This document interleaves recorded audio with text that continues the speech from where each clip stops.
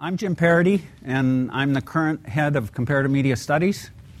The program is alive and well, thanks to a lot of different people, including David, Henry, William, who is away right now, William Uricchio. William actually is the person who invented the topic and came up with some of the early drafts of it. So depending on whether you like this year's topic or not, you have William to thank.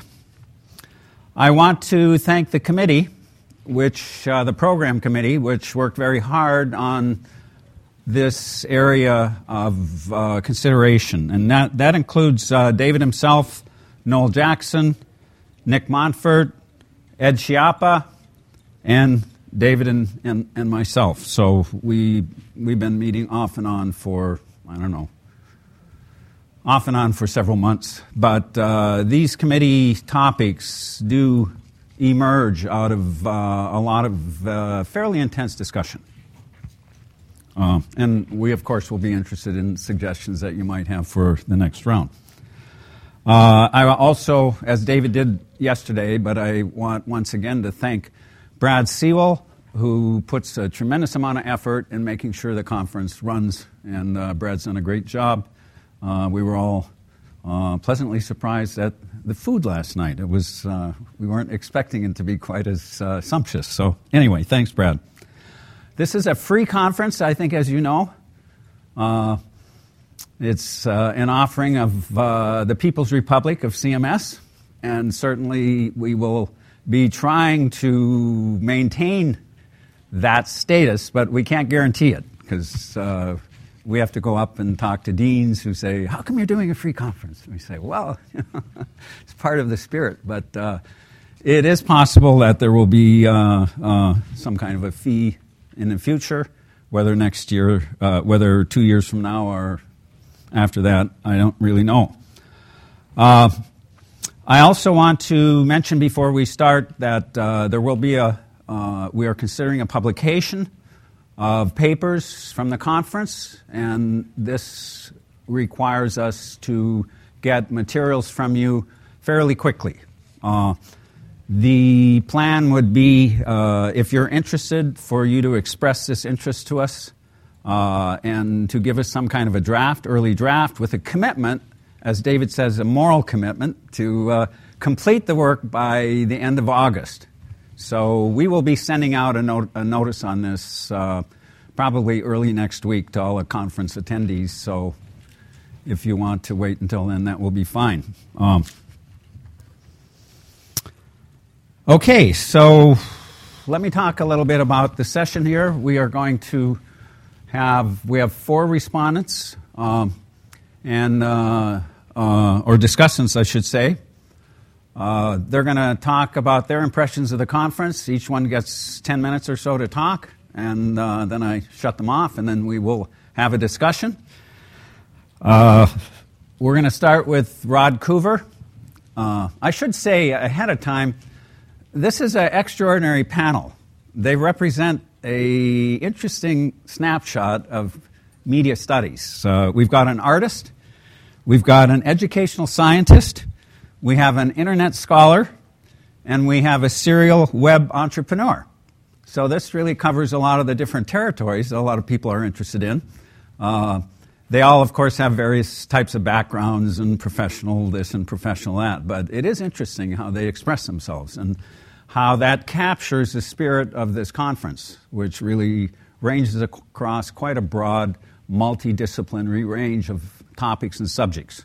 And so Rod Coover makes films, interactive cinema, installations, web works.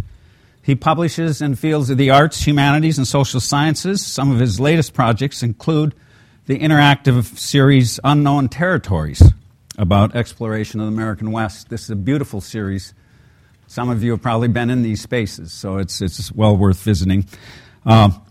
He's also editor of a recent excellent book called Switching Codes, Thinking Through Digital Technology in the Humanities and Arts. Theo Hug is professor of educational sciences at the Institute of Psychosocial Intervention and Communication Studies at the University of Innsbruck, and coordinator of the Innsbruck Media Studies Research Group. These are people who take education very, very seriously and are looking at a lot of different ways in which education is being shifted, changed by internet technologies and what people want to do with them. His areas of interest include media education, media literacy, micro-learning, and theories of knowledge. He's particularly interested in knowledge dynamics and learning processes. Some of his recent work focuses on what he calls instant knowledge, bricolage, and didactics of micro-learning. Interesting topics. Molly Sauter is member of Comparative Media Studies and the MIT Center for Civic Media. Before coming to MIT, Molly worked at the Berkman Center for Internet and Society at Harvard and as a freelance narrative designer and game critic in the indie game scene. Molly's research focuses on cultural and socio-political analyses of technology, particularly hacktivist and other political technologies exported across cultural lines. She's an authority on DDoS. Dan Whately. Dan Whaley is a coder and entrepreneur who created the first online travel reservation company in the U.S. back in mid-90s. It was titled ITN/GetThere. Dan knows how to write the code, launch the business, and guide the long-term technical and product vision. When he sold GetThere in 2000, had nearly 600 employees and was processing, he says, approximately 50% of the internet travel business. More recently, Dan is a co-founder of Hypothesis, an open-source platform for the collaborative evaluation of information. He just had a big conference out in San Francisco. He serves as the director of Sauce Labs and the leading open-source functional testing company, and Getaround, a peer-to-peer car-sharing company. So he works across lots of different lines. Delightful to see. So I'm going to open up. We're going to start with Rod, and each person has 10 minutes, and the rules are 10 minutes, up to 10 minutes, fewer is fine. And then we'll have a short conversation and open it up to discussions. Rod. All right, thanks a lot, Jim. Can we have some slides? Great. All right, I briefly would like to have present some observations that I had from a few days here and things going on in general. And the first is the impact of art in scholarship, as witnessed here and elsewhere, that there is ways of publishing and getting work out there have been greatly shaped by what has come before and is taking place in the art world. This includes moving cinema into the galleries and creating gallery models for digital cinema, which is also involves creating spatial galleries, virtual galleries, and also the move of film, and I come out of a film studies program, film into video blogs, into Google Maps with video, into peer-to-peer video exchange as rising models of distribution. One of the things that interests me is how this is impacting research. I'm a director of a program in documentary arts and visual research, and it's been exciting to see the engagement with what we do in art and what's happening in fields like ethnography and digital humanities as one searches for new models of publication. And the gallery and virtual gallery is an interesting rising form.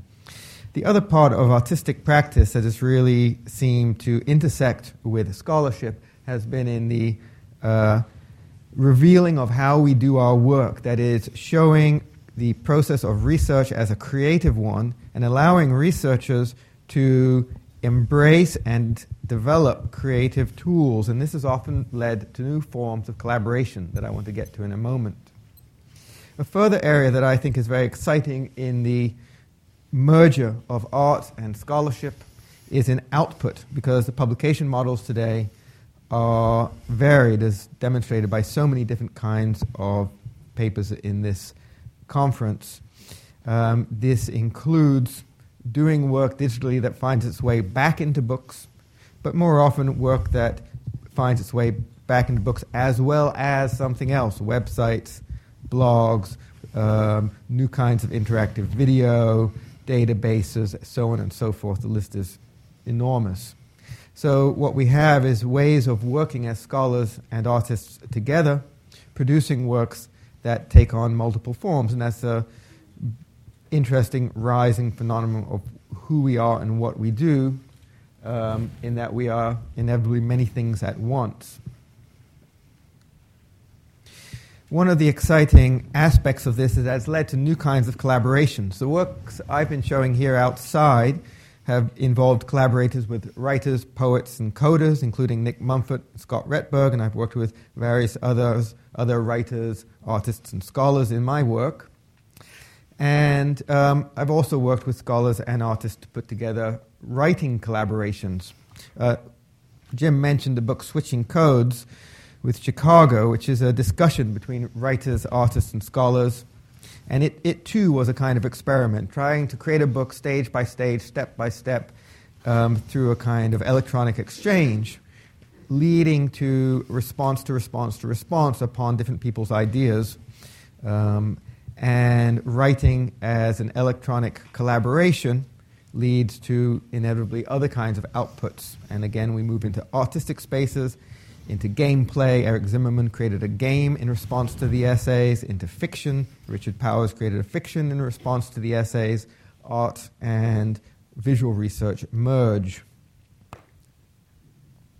I'm also have been interested in how this has led to the rise of new spaces of scholarship in creative environments. That is the recognition that certain kinds of research and the exchange of ideas need artistic output to develop. So institutions that do not have, say, creative programs like UPenn, or have a need for spaces like the Kelly Writers House, and that kind of need is expressed through a rethinking now, I find, with humanities centers. I've been part of a digital humanities group at Temple trying to define what a digital humanities program would look like currently in their setup, and it seems impossible to imagine it without an artistic space, a creative lab. And I think that's part of a sign of our times and an interesting point of conversation. Lastly, I've observed many papers here and at Haystack last week dealing with questions of memory, history, and identity, and what are they in this current age. The notion of evidence is very elusive. It's hard to pin down what people think, where they come from, where people's stories fit in the mess of material, and that's also very exciting because history gets to reimagined in new ways. And to engage that question, I'd like to read a short excerpt, just a couple paragraphs from Richard Powers' contribution to Switching Codes. The story is about a boy whose life is shaped by his interaction with the internet and essentially with his interaction with all the ideas in that book. And I'm going to pick it up as the boy is becoming 60. The boy's life, quote, "From about the age 60 on will be tagged and taxonomied by an automated program capable of trawling the boy's every recorded experience and determining its dominant narrative from out of a few hundred narratives that have been determined to exist. The story, underwriting the boy's entire life, will turn out to be," quote, "the hero goes on a journey, ... When he reaches 70, the boy becomes convinced that his entire life is another person's statistical speculation. But he's never been able to prove this definitely. The boy's life can, in fact, be accidentally generated from the random page hits produced when a real semantic ontology builder, roughly the boy's age, initiates a search while researching his own autobiography.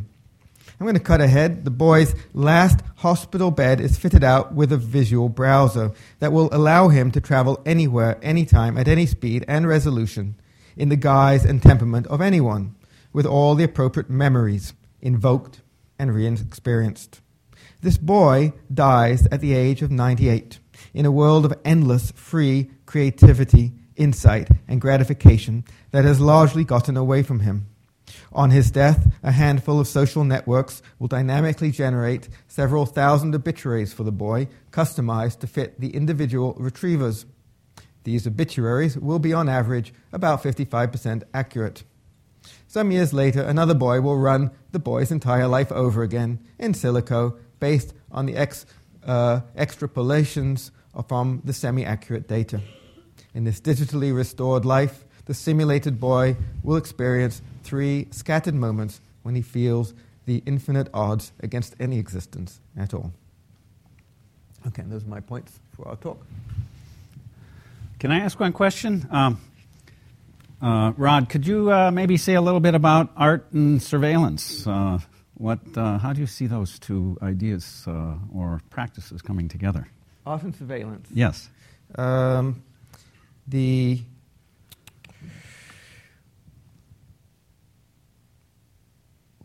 Yesterday's panel, to refer to panels that we've been having with, we had a presentation on hacking surveillance cameras, for one, and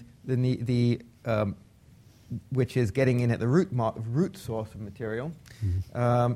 The turning the cameras back on environments is something I've been very interested in, and I really appreciate in the works of people like Trevor Paglen, the revealing the people who control the cameras as being objects of observation also, so turning cameras upon the black spots of maps, the spaces we can't go.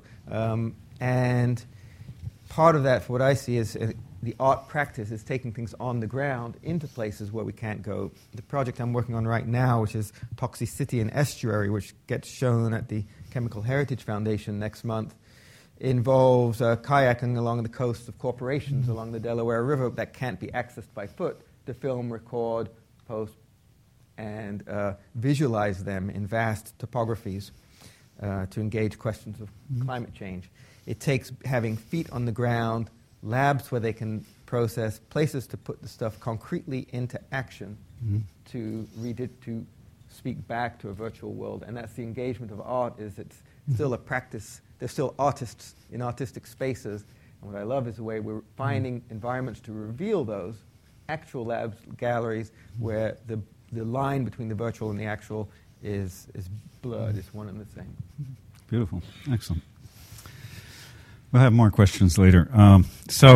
Next we have Theo Hug. Okay. Thanks, Jim. Thanks to the organizers here. Again, it has been a very stimulating and inspiring MIT conference. And again, the egalitarian design principles which David mentioned at the beginning worked out well, in my view, and I think in those of many other too. Bringing together junior and senior researchers as well as media producers, artists and entrepreneurs enabled spaces for fruitful discussions and meaningful encounters. And having said this, I want to underline that this is especially important for the PhD candidates and emerging researchers. So the point that it's free, that's a crucial point. And also for us, as you may have noticed, I'm not here alone. I'm here together with 12 students and 4 colleagues from different subjects, not just from education, from ethnology, German studies, philosophy, linguistics, media studies, and also educational studies. So you see the importance of it. And maybe I should add, my first Media and Transition conference is way back now. It was in 2002. When the topic was about globalization and convergence. I was on the Global Media Generations panel, which has been organized by Ingrid Volkmar, and also the Global Media Generations project has been organized by Ingrid Volkmar, and that was one of my most important experiences in my academic socialization, so to say. So I want to underline this as a start for this view now on this conference. What did I observe now this time?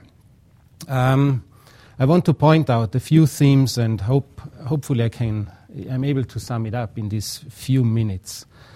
Already in the first plenary session, a keyword played an important role, a keyword that is at the heart of the conference topic, namely sharing. And This keyword doesn't show up in handbooks, in recent handbooks, but it's all over the place of importance for this private-public dynamics. It's a constitutive factor, and I think we have to further ask us how we talk about sharing and what are not only the basic meanings of it and the current use, but also the new forms and the coming together of moral, communicative, and distributive meanings of sharing. In this context, another thread of the conference is importance, and I'm thinking of the work of algorithms here. In the session on social media platforms between private, public, and commercial space, this topic showed up, and also in other panels too. And I think there are 4 aspects relevant. One is, how do we understand the algorithms or conceptualize them as procedures for calculation, as institutions, as it was named, as narration, as phantoms, as actors, and other concepts. I think we have to sort out this. Tarleton Gillespie and Nick Seaver provided valuable insights for this discussion. And one thread that is especially important also for educationalists is the question of the data literacy in there. Well, not only for educators, but also for us as researchers and producers. What's the relation of media literacy, numeracy, and data literacy in this context? And is it about literacy, or is it partly about mathemacy?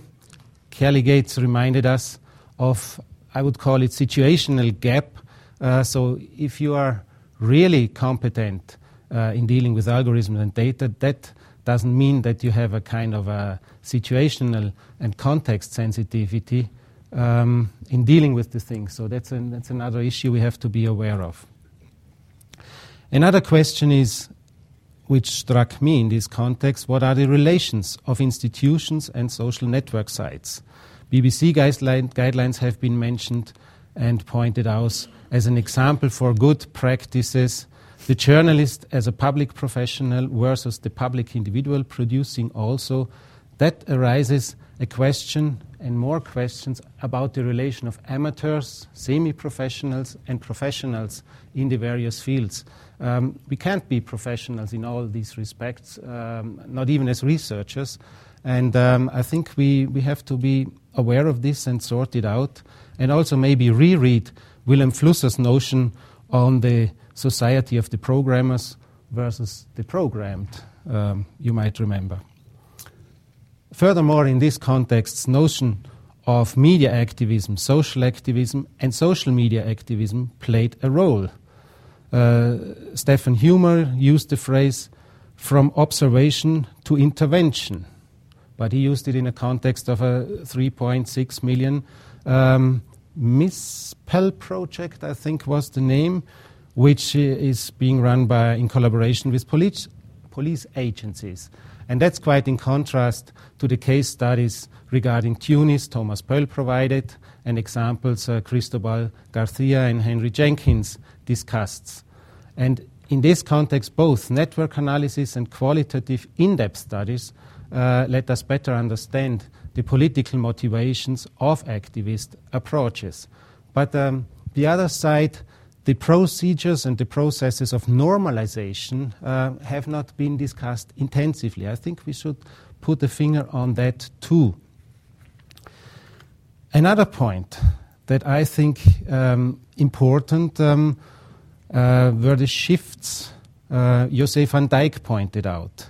There were 3 main shifts she presented. It was the one from participatory to connective culture, from informal to more formal settings, for example, when Facebook news show up in newspapers, and from social networks to commercial data firms.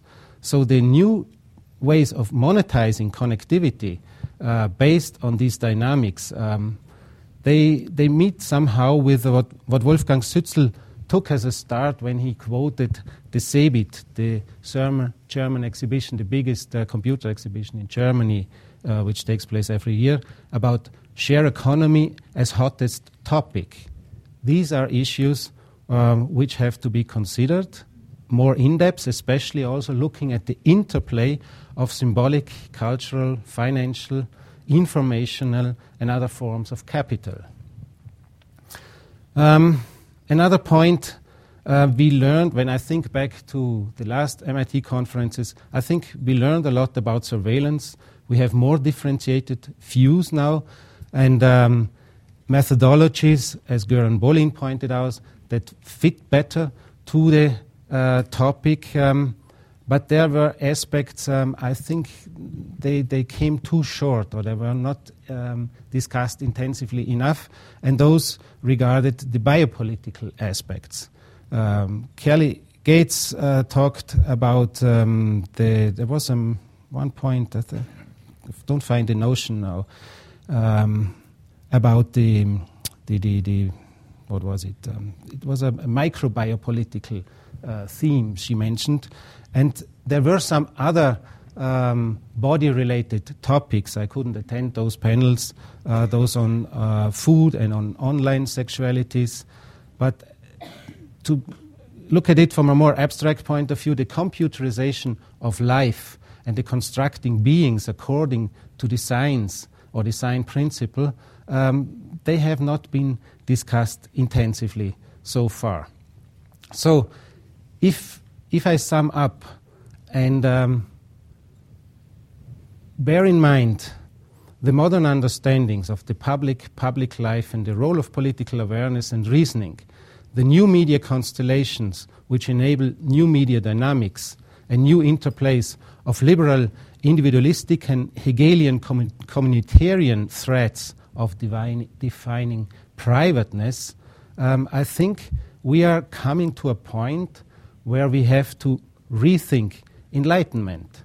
It's no less topic than that. It's a rather big topic. And when I think of the work of Yehuda Elkanah, for example, which reminds us of a few aspects of how such a thinking might look like, he's talking about guidelines we have inherited from the Enlightenment tradition, which we might abandon, such as the quest for universal theories, which is a problematic one. Most of us would agree.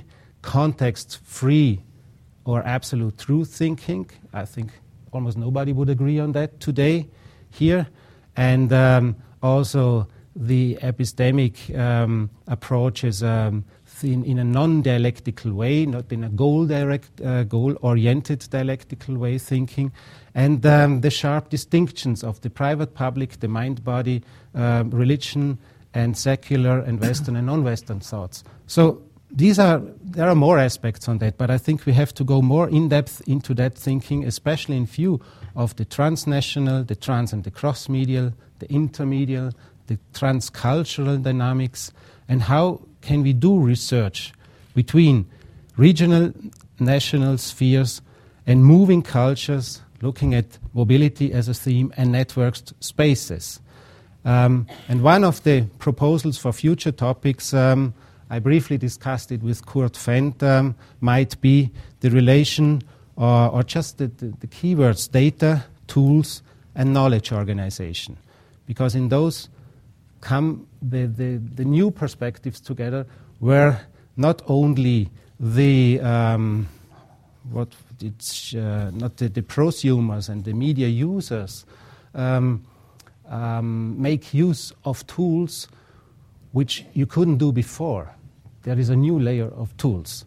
So let me just add 2 or 3 sentences about what I missed. What did I miss at this conference? And I missed, let's say, 2 or 3 talks about historically informed, systematic analysis of key concepts, like the space, sphere, and realm. I think there is sometimes a blurring between these concepts or similar concepts, or also the distinction between the real world and the digital world. I think it's a problematic distinction. The way it's been made, there's more work to be done on that. And also on methodological in-depth argumentations, as explicit descriptions of our research methods, where especially when hermeneutics meets quantitative research and algorithms again. So the circle is being closed, though, and this is an interesting topic. And last but not least, I missed voices from some of other continents, African voices. We had voices from Asia, not many. We had some voices from Latin America, but it's a kind of a bias we had during the conference, and maybe we should keep an eye on that as well. Excellent, thanks. Thank you. Molly? Hi, my name is Molly Sauter. As Jim mentioned, I'm part of the Comparative Media Studies program here, and I'm also part of the Center for Civic Media, and I'm very happy to be part of this final summing up panel. One thing that I've been noticing a lot in what we've talking about, and this is sort of expected when we talk about private and public spaces, is we end up talking a lot about identity and mediations of identity and creations of identity and co-option and repurposing. And this is a fascinating and awesome discussion, and I'm so happy that we had so many panels dealing with these very thorny and dense issues. But something that I'm interested in is the identity of the concept of presence as contrasted to the concept of identity. As Jim mentioned, I recently finished, yay, my master's thesis on distributed denial of service, thank you, as an activist and political tactic. And this is one of those, it's an attempt to push collective action into the online space and manifest the theories and practice of collective action in an online environment, which is very heavily reliant on the idea of presence as opposed to the idea of identity. A collective action is made out of the presence of many people, not necessarily their discrete identities being manifested and performed. In fact, many aspects of our sort of government and political system are based on ideas of presence. Anonymous voting is not based on identity of the individual voter, it's based on the concept of communal presence of these voters coming together. So when we think about the ways in which the political future of the internet is going, I'm interested in these questions of how presence will manifest online and ways in which we can encourage the manifestations of presence as opposed to a almost single-minded emphasis on identity and performative and collected identity and sort of co-opted and constructed identity, even though that's totally awesome as well. I have some questions coming out of that, those sort of thoughts that I've had, and I do not have answers for this, and I'm very much interested in hearing what everyone else has to say and thinks about this topic.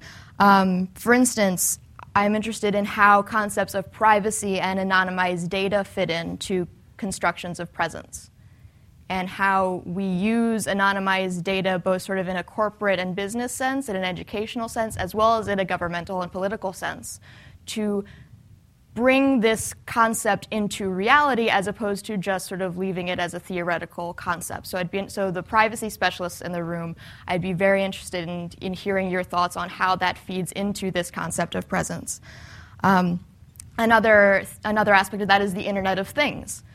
As we move into sensor-driven homes, as we move into collected and connected inanimate objects, how does that impact both our concept of individual human presence, and as if you've been in the back channel recently, you have seen inanimate objects coming to life and interacting with the conference as well. And so in that way, that's also fun to think about. That was a joke, you can laugh. And we've also seen ways in which other people will attach themselves to the active and identified participation of others in a political sense. We saw in one of the first panels Ethan Zuckerman and Nancy Baim both talking about ways in which the collected presence of many people inserting themselves into other people's lives through specific channels, such as fan mailing lists, when Nancy Bain was talking about musicians and their interactions with fans, or when Ethan was talking about the use of music video remixes and the sort of adaptation of Gangnam Style to serve different political purposes. Those both have the identities of the artists and the particular activists attached to them, but they also have the presence that they're representing. In so much as they are geographically tied memes, they are representing the presence of many more people than were present in the video. So in this way, we have other presences being represented by the identities of active participants. And I'm interested in picking that apart as well. And that's actually pretty much all I have written down right now. So. Excellent. Thank you, Molly. Why don't we just go right on to Dan, and then we'll come back for questions. Dan? Okay. Intimidating. Up here, summing up a conference in a field which I know nothing about, for which I lack the vocabulary in front of 100 or so of some of the smartest people that I've met. So what you'll get here is an outsider's perspective of what I saw and how that fits into what I'm involved in, what I'm working on. First, I want to just tell you how useful this weekend has been for me. My project, Hypothesis, is one of several represented actually here in the room, like Kurt and Jamie's annotation studio here at MIT and Paolo's Domeo project at Harvard, which are working collaboratively to implement a new annotated layer over all the world's knowledge based on an emerging W3 standard called Open Annotation. So the goal here is to preserve for all time the conversations about knowledge itself.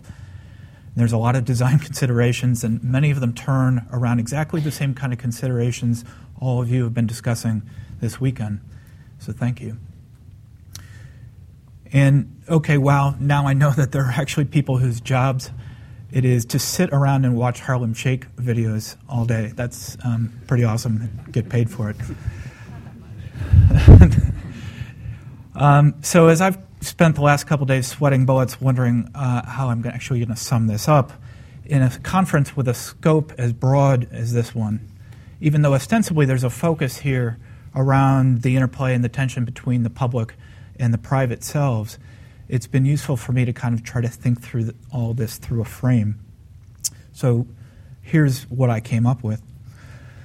We're all neurons in the society of the mind, 7 billion strong. Each of us increasingly in constant communication with hundreds or thousands or even tens of thousands of others. Media in transition, it's that synaptic interface that's in transition between us all. Ever since Morse first tapped out "What hath God wrought" 169 years ago, we've been on this rapidly increasing and escalating effort to reinvent everything. The telephone, email, web, the smartphone, now Google Glass, and Lord knows what's next. The increasing spreadability of media, memes, and the breadcrumb trails of our digital selves represents that increasing metabolism of our social mind. As the rate of spreadability increases, we increasingly synchronize with each other. The post office gave us spreadability on the order of months, then weeks and days. Now we have spreadability on the order of seconds in incredibly rich and textured ways. I think our job here, though, is not just to reflect on the world the way it is, but to extrapolate. What does our world look like in 100 years or 1,000? Where are we headed as a species? Really, this isn't so much an exercise in prediction as it is in asking, what do we want? And how are we going to get there? What is breathtaking, frightening really, is, like Jonathan Zittrain pointed out yesterday, that every point on the curve is the inflection point. And the mild acceleration we're seeing now is just the foreplay for the main act. We are fully in the middle of the social singularity right now as we increasingly collaborate and share knowledge, code, experience, even our homes and cars and miscellaneous physical objects. Increasingly, this shift towards the public spectrum, which is just really shorthand for the merging as a single organism. Cultural norms are being realigned, sometimes with extraordinary pyrotechnics, for instance, through the acts of groups like Femin. So I'll share two views here, one dystopic and one utopic. So Nick asked on the first day whether this was a rehearsal for the Panopticon, but I'd argue with you that the Panopticon is already here. I don't know how many of you guys saw Glenn Greenwald's piece yesterday in The Guardian, but kind of pointing out what we pretty much already knew anyway, which is that the FBI is actually not just listening to all the conversations, but actually recording them and storing them all forever. So that they're actually going back and listening to the conversations that the Boston bomber had with his wife before the event actually happened. That's pretty extraordinary. It isn't really news. I mean, we kind of already knew, if you paid attention to Mark Klein and the wiring closet at the AT&T building in San Francisco, that all that stuff was pretty much happening already, and it probably wasn't too hard for us to imagine what was going on beyond that. So oversharing, yeah, you could say that, but maybe it should have been called overstoring. The increasing move to telemetry that Jonathan suggested, well, it's already here. And Kelly yesterday mentioned that her student asked her, is more surveillance even possible? And if so, what would it look like?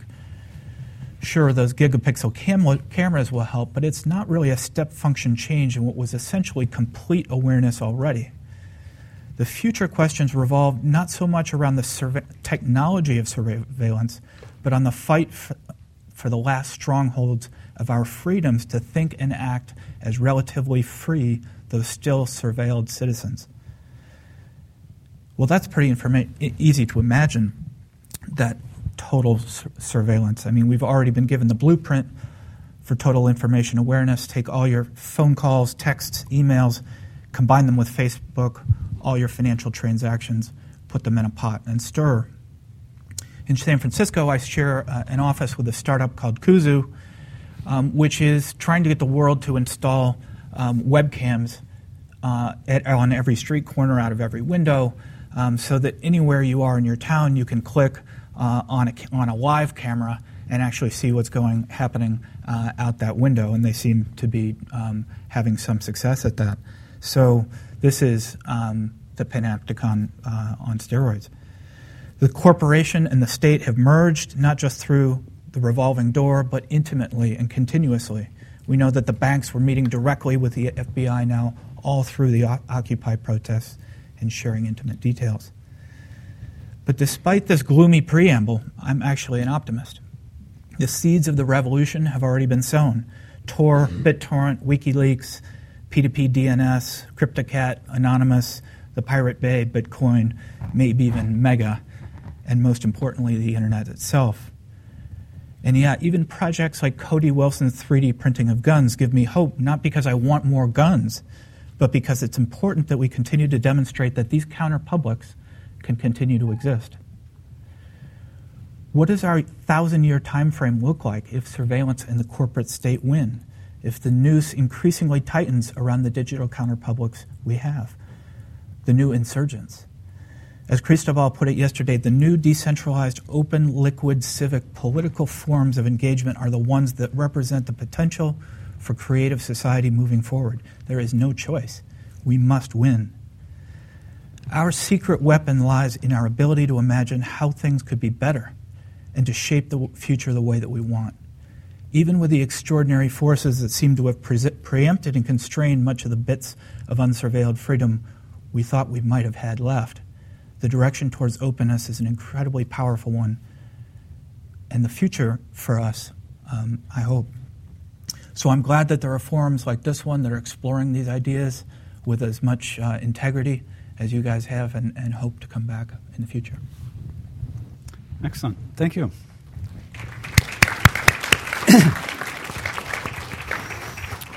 Okay, so before we go out to audience questions, I want to ask a couple. One of the things that it seemed to me that the conference has sort of bounced back and forth between a kind of a deterministic sense of some of the technologies we're talking about, and then a sort of open behavioralist sense of how humans are actors within these systems. And so we have 4 different people working in 4 quite different sectors. So what I would like to ask you to comment on is what you see as 1 or 2 primary human responsibilities that, from your point of view, bear on the issues of surveillance, oversharing, and counterpublics. So I would like to just invite you to make some comments from your point of view on just where you see human agency and responsibility coming down in these in these particular areas. Ron? Well, in my area of documentary arts and visual research, we were particularly interested in the topic of visual evidence.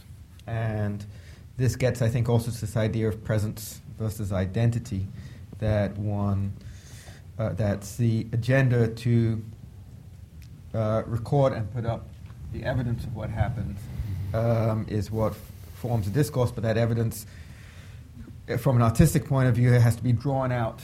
Images, to pose questions, you have to focus on what the images actually say and get into the images, as it were, to make the images speak richly. So, on the one hand, there is the ethics. I just did an essay in last month's Documentary Studies journal on ethics as ethics of participation and presence, but that's also is about a grasping of the tools of making the evidence speak, and that we have an ethics involved in learning what we're saying with what we say, because there's a proliferation of putting stuff up, a proliferation of things that take on presence, and without the discourse in which they have context. And that's a very important part of gaining agency is construction of context. And that's where creating the bridges that Theo talks about, creating the presence is grounded in places, that is, not necessarily physical places, but places of discourse. It gives it a agency. Without presence having context, it doesn't have agency. And that's where the tools mix with the construction, what visual evidence actually is for a visual researcher and for other people who put material out in the world to speak about those topics. Theo? Yeah. Well, the simple answer would be education. But as you that's one I can agree on. Yes, yeah, so far, you know. But as you might know, there is a term in the German language that's named Bildung, which is not easily to be translated into other languages. It has been translated into Norwegian and some other cases. And I think that one of the core differences between the neoliberal concepts of education and those other concepts of education, including something like personal developments, including like issues like self-competence, or especially self-determined procedures. That's one of the issues in there. Not just self-organized, as we could learn from Maturana and others, or self-referential procedures, as we learned it from systems theory and in constructivist concepts, but also this self-determination. We have to focus on that and to enable spaces in how far this works out in flexible ways, and in how far it's just a new way of in Foucauldian terms, one would name re-governmentalization of the thing to be criticized, on the other hand. So that's a kind of a circular thinking, because whatever you are promoting in the name of education, I always remind of the sentence of my dear colleague Sepp Mitterer in Klagenfurt, who says education towards the truth is always education towards the truth of the educator. So no matter if you're talking about the enabling spaces, if you're talking about certain goal-oriented or self-organized procedures, I think we have to enhance this thinking about education in media anthropological terms and be aware of co-evolutionary processes which took place through centuries. You know, it's we forgot about the mediation procedures. Media have been the blind spot so far, and we are trying to put the finger on it in conferences like this. And if you look at what's happening in schools, it's mostly about, I would say, Jeanette Böhme talked about schools as monomedial provinces, for example, or a literary counterculture. And that's not the counterculture with a future, based on literacy concepts from the Gutenberg galaxies.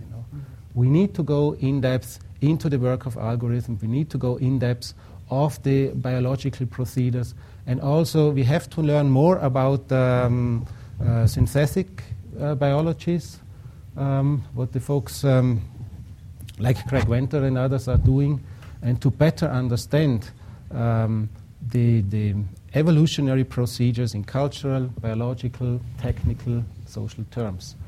And as far as we can learn something about that and create action spaces within, we have, I think, better options to deal with issues like surveillance on different levels, and to act as politically aware citizens at the same time. All right. So the question is, what are the primary human responsibilities in the face of surveillance? Some of these issues, and the role of human agency, because sometimes we overstress the technical, and we forget about the fact that. Mm-hmm. Yeah. So I think the answer, at least to the question of what is the primary human response or the role of agency in the face of surveillance, is parallel and balanced awareness of the surveillance that is present, and when necessary, direct confrontation or interaction with that surveillance system. Mm-hmm. And you can interpret that to mean the really interesting German game that involved directly attacking CCTV cameras in the subway system and around the city of Berlin, which was kind of awesome, and I don't remember what it was called. You can take that to mean direct interaction through approved channels with state governments or corporations who are engaging in surveillance.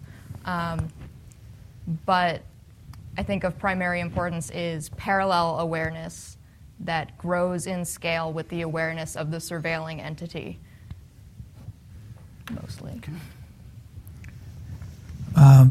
So I guess obviously great summaries there. I think my only comment is just to remember that we still have the ability to act, and therefore we have the responsibility to. I think for me the key is to force things out into the open. That's really, I think, the easiest way for this kind of surveillance apparatus to exist is that a lot of it is so secret and so unknown in terms of what liberties are even being taken. So I think we're moving in the right direction, but we need to keep going. Excellent. Another one of the topics that's been wrestled with here is counterpublics. We were sort of sorting through concepts. Is this a necessary concept? Is this different from counterculture? How is this way of approaching the public sphere useful? And so, again, since we have a nice separation of areas of expertise here, I would like to ask you to comment on how counterpublics, from your point of view, offer opportunities, whether it's entrepreneurial opportunities or whether it's opportunities on the internet, education, or artistic spheres. Could you say a few words about this concept from your points of view here? Why don't we start with you, Dan? I would say counterpublics are the opportunities out there because they're, by definition, the ones that stand in opposition and indifference to the thing that came before them. So they're the things that are ripe to engage with if you want to disrupt in what's come before, almost by definition. Hopefully, we get more of them. I wonder sometimes if we're going to start having a deficit of counterpublics if some of the ones that have existed with us as partners for so long start to fall away, like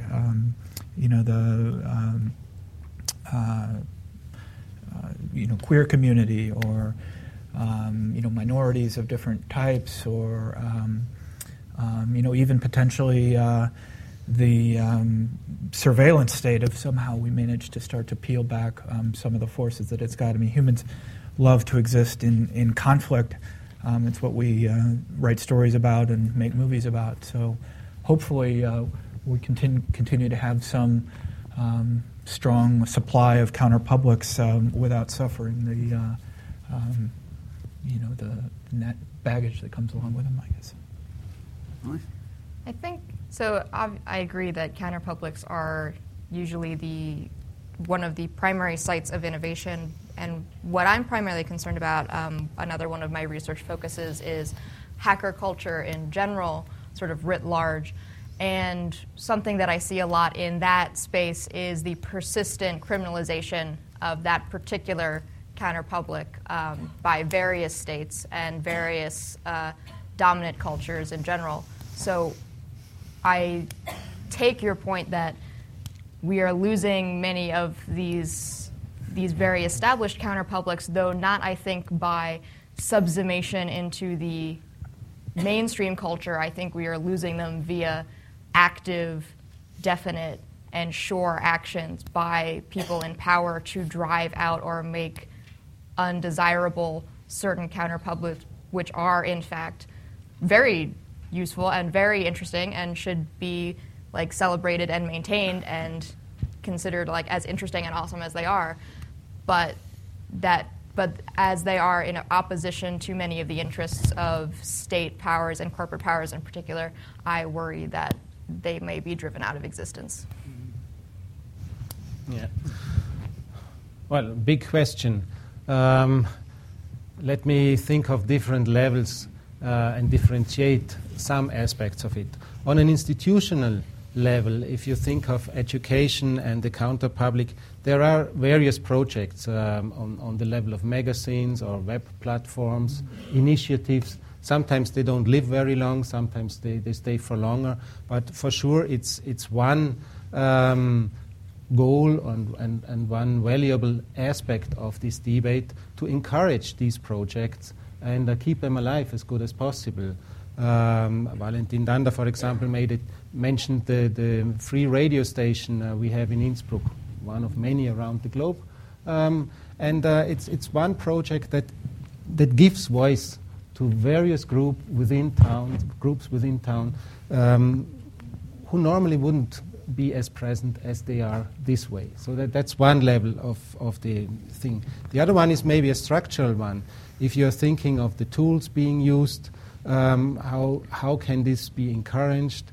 How do we think about the free libre open source software in educational contexts and create spaces and encourage making use of medial forms that may end up or not in a smaller or larger counterpublic to some extent. And I think to create an awareness about that is something where this concept can be helpful and offer opportunities at the same time. If you look more on a didactical level, I give an example. Schools could learn a lot from media activists and also from the creative producers on the one hand. But let's just stay a moment with media activists. If you look at the curricula being promoted, then you see that, for example, action learning or action-oriented media pedagogy is being promoted all over the place. But if you look at it, how it's done, it's very limited. It's like self-chained, the forms are being done. There is no Google Eats Itself project which comes out of a school normally, but it could come out of it was a few guys that run that project. Yeah? Or if you look at the nice video clip Prank on a Movie Star, where young folks played back this call center habits, in how they are dealing with you. It's really a great intervention. Again, it's an activist project, and it's not part of an action learning project in an institutionalized context. So why not think about these boundaries, about these borders, stretch them, create new spaces, and therefore encourage counterpublishing. It's not always the loud voices that constitute the counterpublishing. Sometimes silent voices too that need a space. So I think that that offers at least some steps towards interesting and wishful developments. Right. Yeah, I actually wanted to build almost directly on your discussion, Theo, because one of the things interesting topic for us to take on in counterpublics is counterpublics within our own institutions, that our disciplines are grounded in such a 19th century model of education. And as I propose art models and interdisciplinary models of engagement, it's also about how do we create our own public counterpublics in our institutions. And my own feeling is that's the only way to enable our institutions to survive in the face of move to electronic education and the dissolution of the classroom for corporate or money-making reasons. That there requires some other kind of reinvention from within, and part of that is reinventing disciplinary lines, which is first counterpublics is about translating between publics and new groups forming new languages, new terms, and taking over old terms, and that also means taking over the disciplinary lines that those terms prop up. So engaging in counterpublics within our own institutions is suddenly feels a lot riskier, because it's about whether or not our institutions even really exist if we let that happen from within, which is very exciting as to what comes next. What would our own public counterpublics look like, and what would they invent if they to replace the institutions that we currently or many of us work in? So we might wish to turn this question upon ourselves and think about reinvention from within also. Excellent. Well, I think it's time to open up for questions from the audience, all of you, and your thoughts, reflections on some of the topics we've been talking about, where you think these topics are headed, and the future of surveillance. If you have a question, if you could just go up to one of the speakers, and it'd be nice if you just say something about who you are.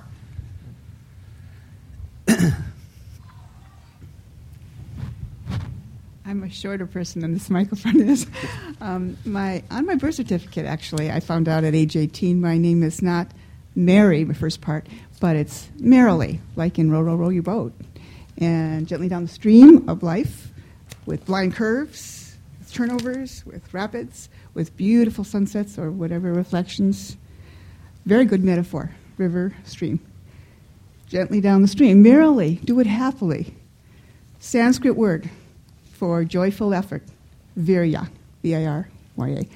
And when we have that spark, it helps us keep on carrying on. So at birth, I realized when I saw the photostat of my birth certificate, when I had need for my first passport, that there my first name was Merrily. And there, when the first few seconds of being born, I was given the mission to be happy, to spread happy. And friends have automatically, sporadically called me Mary, like Merry Christmas, happy. There's a point to this. So do you have a question? Yes, I do. I try and spread, and I have for 40 years, some of the good news. College Joy Patrol. People at CMU, Carnegie Mellon University, such as Natalie Jerem-Jenko. You can look at resources on the net from centers such as MIT and other universities. There are many, many, many bright spots, but they're forgotten. You look at the conference as a resource for the names of the speakers and the topics, and you look a little further when you can. So one of them is Natalie Jerem-Jenko as a computer scientist and activist.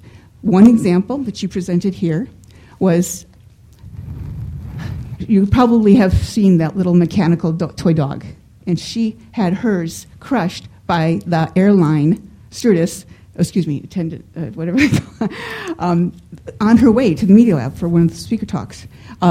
Here and also RISD has a very good art and activism. So she's taking her knowledge and skill in her technical area and her activism, and she's addressing some of that in smaller projects, but then she knows how to leverage and get the word out. So one is a counter. You shoot up a rocket. It has a few seconds of film of the crowd, the real size of the crowd that's protesting the presence you talk about. That's so important. That's misreported so often. So then the little airplane crashes and burns. It's little, but she's got the numbers to justify, to prove that there are a sizable number. Another one is Germany. The mall in Munich recently was making its rounds, and the flash mob, and it was an upscale mall. It is an upscale, it's still available. I mean, it's just a few weeks ago. And excuse me. So the point is, the youth are taking over and planning for weeks, choreographing the sweepers, the cleaners. It starts with just one guy standing up next to an ash can in the mall, and it's a drum to him, and he's rapping. And then guess what? You know that another rap is a couple. But then, and you're looking at the people in the mall. They're all ages, all more upscale in terms of economics. But they're like, should I go? But there's somebody else over there that's piping up. Well, what's going on here? And it works. That's creativity in the art kind of thing. So it can be the performance art creativity element can instill vitality across the ages. Half of the people there, as it turns out, of the people that were supposedly working as jobs there were not. This was a decision, and it worked. Okay, I'm not sure there was a question in there, but thank you. Can you each of those panels share one other site that excited them in a way that is, artistic, creative, spreads the message? An older one might be Billionaires for Bush. They got into ritzy places, and then they'd roll out, a sign that would be, and they'd have the helicopter ready for the Kodak moment, that kind of thing. And could you, each one of you, just give me one? A website. You want them to share a YouTube, a website, an example of where art and creativity and activism pull together, and there's a message out there, and it's not threatening, and it's not reactionary. Okay. Art and activism being pulled together in a YouTube clip of some sort that offers some kind of optimistic outlook. Well, I already gave an example. Just search prank on Movistar. Yeah. Movistar. Prank on Movistar. It will show up through the self-fulfilling Google technology. Okay. There's only one.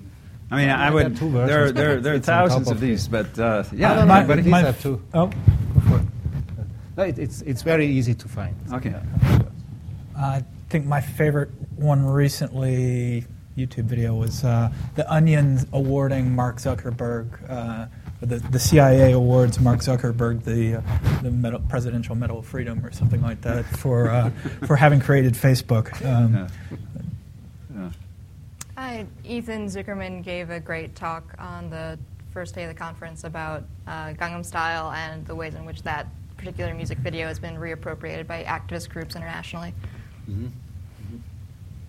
I just did an article that included a discussion of MIT's Nitin Sawhney doing work in the Gaza Strip with children, teaching them to use videos and record stories. And one of the lessons of that is that you have to not only help people have the technology to tell their stories, but also help people to youth to think about how stories work and make that happen. And so I think Voices from Gaza is the link to that. Yeah, Nitin is doing important. Nitin was here and then went down to Parsons. He's very creative, wonderful work. Yeah, Noel.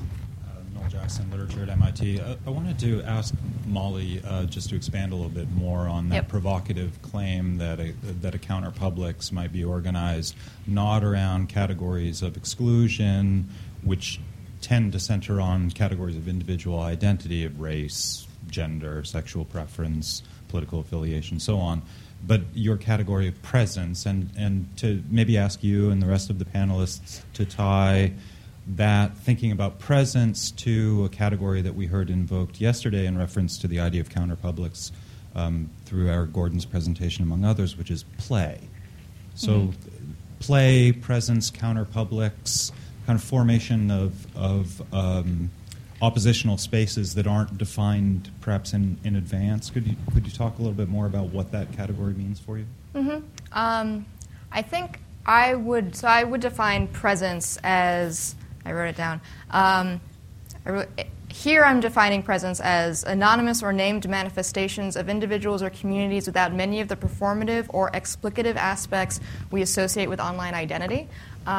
Meaning not so much that presence can in and of itself constitute a counterpublic, more that presence would be a type of manifestation a counterpublic could take on. It could be a way of manifesting itself rather than the presence itself making up the counterpublic. So in many ways we have, so as was just mentioned, like flash mobs are actually just a type of imposed presence. Rather than the performance of an identity, it is the performance of an interruption or an encapsulation of an other into a certain situation without the particular aspects of individuality and identity we usually would expect from a cultural counterpublic. So in many ways, play is already mass play incorporates presence into its performance in many ways. Does that help? Does that answer? Okay, awesome. Maybe groups like the Seasteading Institute might be another example of a kind of a counterpublic. So these are, everybody probably knows, groups that want to self-organize to explore concepts of sovereignty, group dynamics, kind of in their own spaces on floating oil derricks, or I guess there was a group down in Guatemala or El Salvador or something recently that tried to carve out some piece of territory there. But that might be kind of another interesting example. Yeah, state as a counterpublic, that would be interesting. Any other comments here?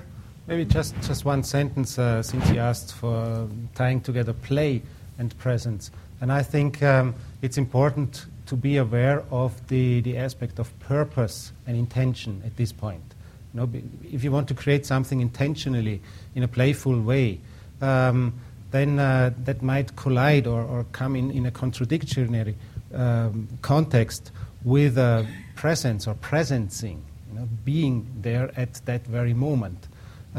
So there is a kind of limits to purposeful or to make use of playful elements if it's about reaching a goal in an educational context, for example. Some forms of play seem purposeful, some seem not self-evidently so, right? So a flash mob, for instance, is a kind of purposeful, organized kind of play, but there's another sort of play that's more chaotic, self-organized. Can't hear it, not right, not to use the mic. Can't hear it. Sorry, David. Okay. Yes. Two short questions. I was wondering, being that the internet is the last place you can go that's actually anonymous for us little people in terms of no retaliation or intimidation, what are you doing? What are you doing to keep that private? So, because people are not products to be sold or bought unless they choose to be. And so what are you doing to keep that private, to keep aggregate information that turns personally identifiable out of the hands of those people so that we can continue to give input without intimidation or harassment or, there's so much identity theft and there's so stalking and all kinds of crazy things. So what are you doing for, to keep that strong? And secondly, about the leveling the playing field and, the whole idea of shareware and open courseware. What are you doing to strengthen that for those that want that knowledge and those that like the companies that want people to pay for everything? What are you doing to strengthen the second thing? Thank you. What are we doing personally? Yeah. What's going on, like in terms of the regulations and laws and things that people are working on or not working on, and what are they doing, or what should they be doing, or how can they do it, or are they going to do it? Yeah, it's sort of the other part of the conference. It's public, media, private. We've really gone through the public, but privacy and it's sometimes kind of the default. The default is the public, but the private is really, in some sense, something that we all. I think you make a wonderful point that we all really value. Being private and the ability to be private and to maintain that privacy while we are in these potentially very public spaces. So I think that's an interesting dilemma of sorts, or is it? I don't know. I'll pick this up in a way of thinking of the last question, and it ties into this. And one is a project up here showing concerns Ed Abbey, who's very supported direct action in the 60s and 70s in environmental issues, and of which, despite many provocations, pulling up road markers and so forth, the direct actions did very little to halt the tide of transformation of the American deserts by industrial tourism and other forms of industry. And that, in fact, the things that caused the most effect from what he did was writing and sharing ideas. And to get those out and do that also is tied to institutions of distribution and publication and getting the word out. And this gets back to the institution issue, which is where I really would like to pick up your question, because we're in an age of sort of breaking down institutions. I made a provocation about that earlier, but it's in fact the institutions that also protect us. It's the institutions of universities that protect us and help us say things and hold on to spaces of discourse. And there's a way in which the tide of anti-institutionalism also, does dovetail with the corporate benefits to it, which is that we also have institutions to protect us, and that there's a great value in that. They just need to be rethought, reimagined, and made ours. And without those institutions, we're also powerless. So institutions have great value, but we're not sure what they are in this new model. And I think your question shows how it's hard now for us to pin that down. What institutions do protect you, and what are the largest sense of what an institution is in your life in this context.